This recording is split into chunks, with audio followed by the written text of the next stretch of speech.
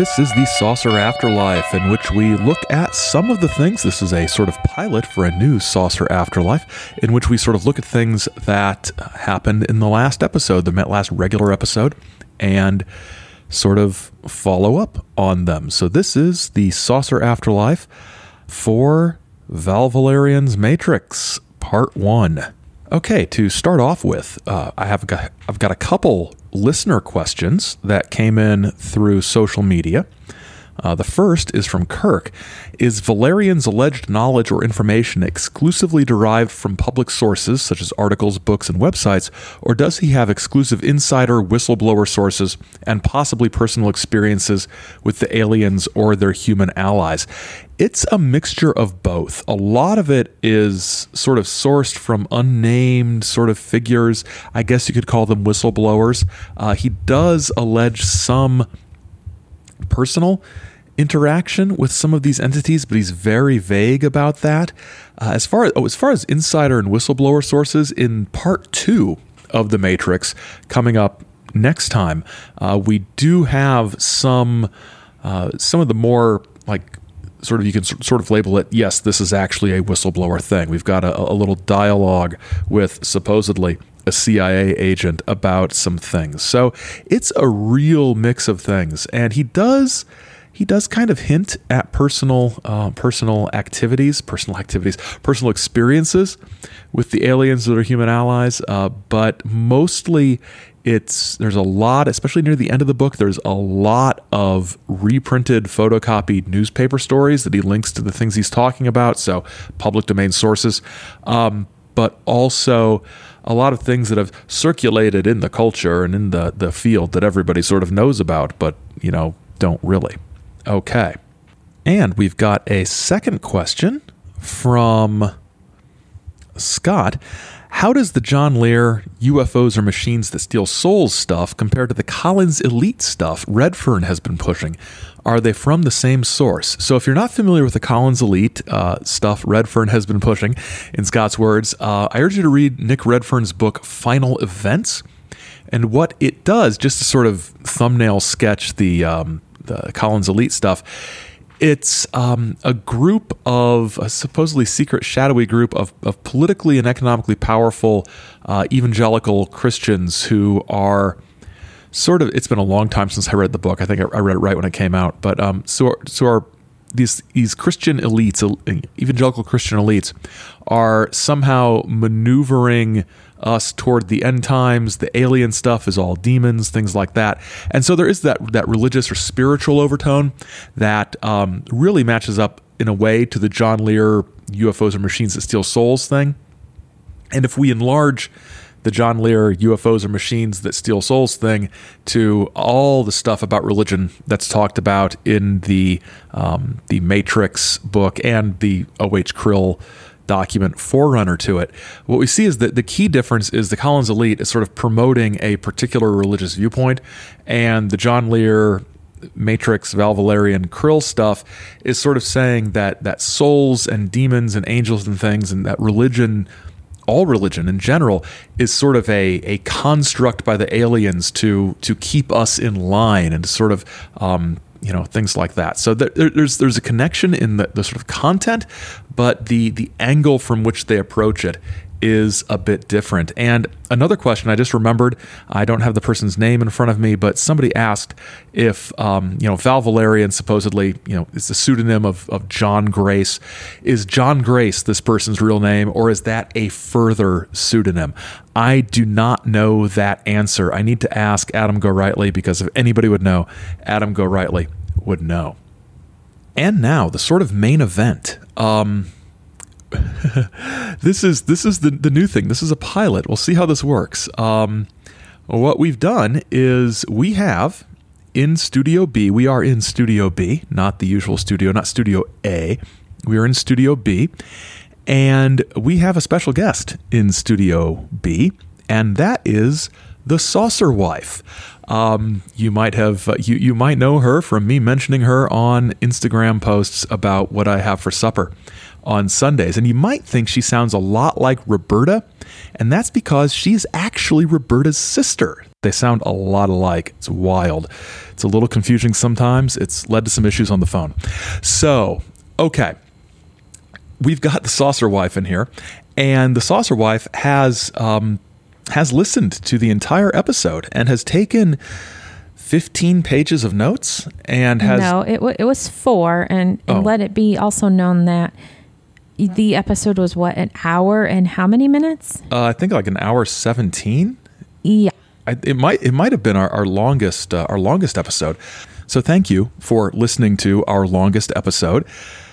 I appreciate it. So you've got, it was more than 4 pages. Oh, you got 15 sort of note things over the course of 4 pages. And you have distilled Correct. these down into some layperson's questions about this episode that will hopefully be enlightening and elucidating to, if elucidating is the word I'm looking for, to the Saucer Life audience. And so today we have the Saucer Wife in the studio.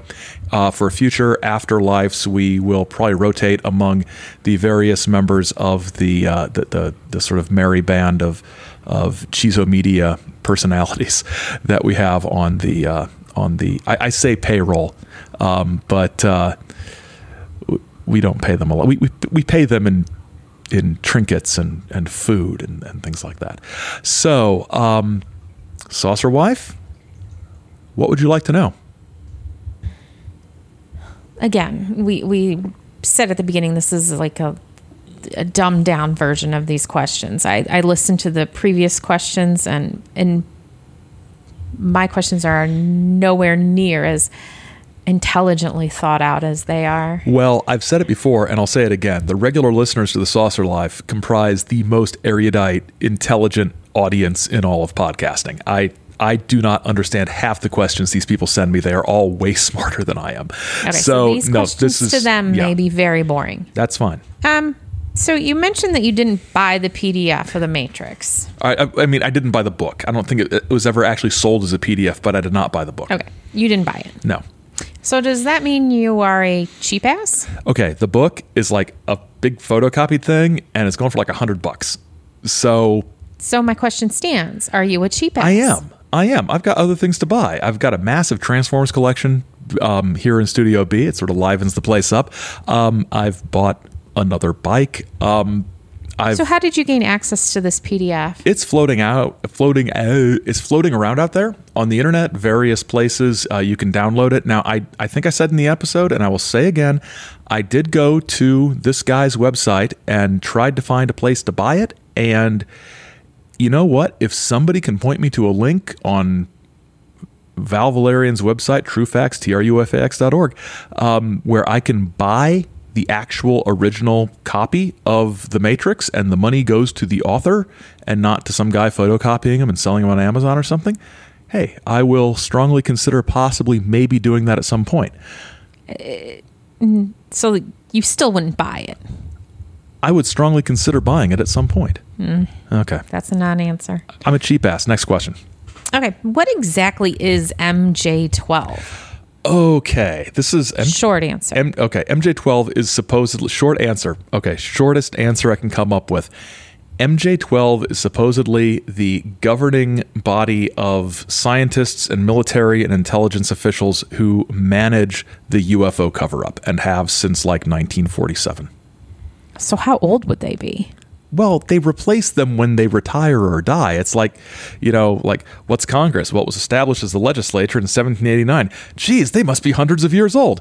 No, they replace these people as time goes on, right? So, like, if there's a board of a foundation or something. Yeah, I get that. Yeah. So, yeah. Okay, I'd be intrigued to hear how they replace these members. Well, it's usually maybe people, you should do an episode. I'm not. Oh gosh, I don't want to do an MJ12 episode. Don't make me do an MJ12 episode. Oh, it'd be like a whole podcast. All right, moving on. Yeah.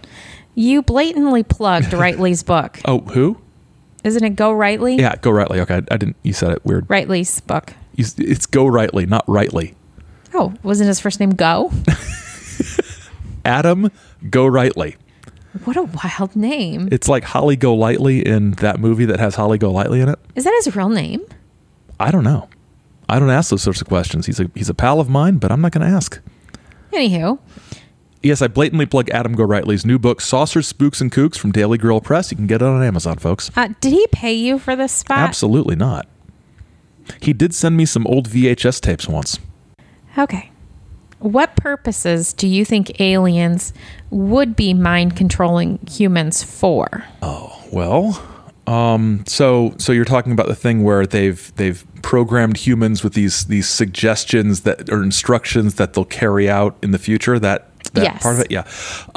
I think like the intention, and it wasn't really clearly stated, but sort of the supposition or the intention is that those humans will be sort of activated as the sort of ground troops, cannon fodder of the new alien order. So they'll be like rounding up unimplanted people like us and putting us into the gray death camp or something. Do you have quartz glasses? Oh, the quartz. Explain the quartz glasses. Tell me about these. Okay, well, you just said that humans like us. Oh. However, you don't know if I am a human or if I'm a humanoid. Well, I also don't know if you're a human who's been abducted and implanted. See, I think that's another category. So, yeah, the quartz glasses. I do not have the quartz glasses. Yeah, I know. That was coming up here. Yeah. Do you have a question about those? Yeah, I do, but I don't. That's not here yet. So why don't we just hold that thought? Okay, how many episodes do you have planned? Because in this episode, you must have said 4 to 5 times, well, we are going to do an episode on this, or we should do an episode on this. Well, I don't know how many more episodes I've got in me, but I can tell you that I have enough episodes sort of saved up in my head of things that we should do that the show isn't going anywhere anytime soon. So yes, there are a lot of topics left to cover. At least 5. Okay. Here we are. We're back to the glasses now. Okay. There's a reference to humanoid versus real and the use of crystal glasses in this episode. My question is, number 1, would you approach randoms with your crystal glasses and try to engage if they were a humanoid? Yeah. What would you say? I'd say, shapeshift back into your alien form and fight me, you coward. Would you tell anybody if you found a humanoid like, here come the men in black? I don't trust anybody enough to tell them. I would handle the alien impersonators myself. Speaking of Men in Black, how many times do you think in an episode do you say Men in Black? And do you in your head sing the song? I do not sing the song. I sing the song every time I hear Men in Black. Yeah, I know. I live here. And I would really like to hear from the listeners if they too sing Men in Black in their head. I think it's probably determined by their age. True. All right. Mere children like you have a flawed interpretation of the Men in Black mythology shaped by that horrible movie. Whereas my vision of the Men in Black is pure. I'm only 3 years younger than you. That's an important 3 years. There's like a generational gap here. Moving on again. Okay, yeah, go. Okay. There was talk about abduction patterns. And there was a list of 8 to 9 things that happen when you're abducted. And the author of The Matrix talks about how it's a pattern. And it can be like one of the things on the list, or 2 of the things on the list, or 4 of the things on the list. It's really not a pattern, though, is it? Well, no. I mean, yeah, you're right. He's not using the word pattern correctly. It's like, here's 8 things. One of these might happen. That's a pattern. That's not a pattern. A pattern would be A, B, A, B, A, or A, C, A, C, A. I'm having flashbacks to learning rhyme schemes of poetry, but yeah. Yeah. Yeah. Anyways, that bothered me. It bothered me too. It was dumb. Talking about abduction experiences, using your cultural norms to reference like an experience. He talks about, the people, it's in places that they are comfortable with or know things about. Wouldn't it make more sense to take the person someplace they don't know anything about and have it be valid? Wouldn't that give more like truthfulness to their statement? Well, I mean, the way I would sort of address that is what are the aliens trying to do? If they're trying to like do something to these people, maybe having them in a situation where they would be calm and relaxed makes the alien's job easier of implanting these suggestions or hypnosis or implants or whatever.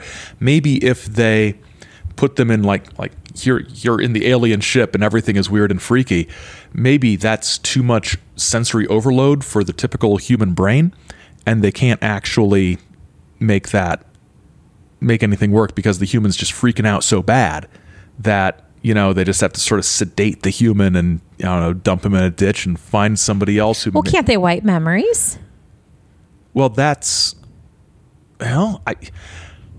I don't know.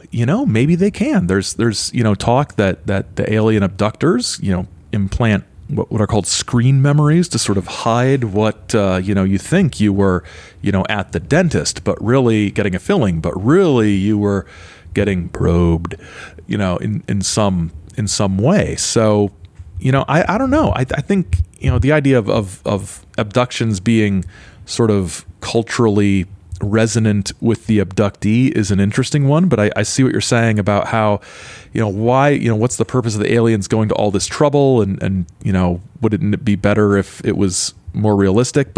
And would the person, people would be believed more if it was a more realistic alien, I'm doing air quotes, alien experience, but do the aliens want their abductees to be believed by anybody they tell? Or do they want things, you know what I mean? I don't know. Yeah, I get what you're saying. Yeah. All right. Have you met any Greys? No. And if so... I haven't. Okay, well, I was going to ask you which number. And the thing that stands out about the numbers of the Greys is number 3. Yeah. They like the crazy types. sex. Yeah, the alien Greys like the crazy sex. The number 3, Grey type 3. Number 3. Yeah. Do you remember specifically what about the crazy sex they liked? I thought it was like BDSM kind of stuff. I need to listen to this episode again. This is wild. Okay.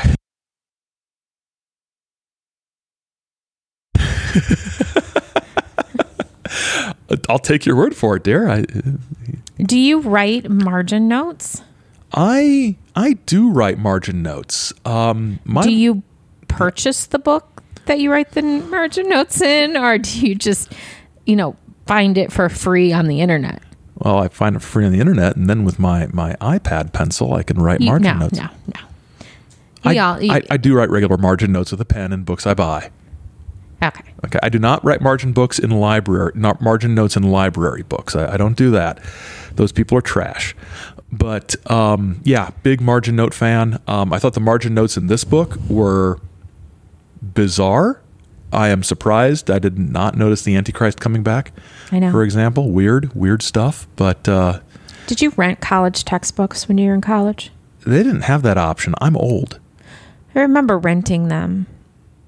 Or getting used copies. It wasn't used. renting. Yeah, used. Yeah, it used was books. used yeah. copies, and then somebody ahead of you. Did you always have that? Did you have that person who highlighted every single word, and you were like, "That's not what this is about." Absolutely, every paragraph in the entire chapter is vitally important to remember. Yeah, yeah. Yep. Those people didn't read past the first chapter. You see, sometimes I would flip through the used book, and if it was like egregiously highlighted, I would just like suck it up and buy a new one just because it's less annoying.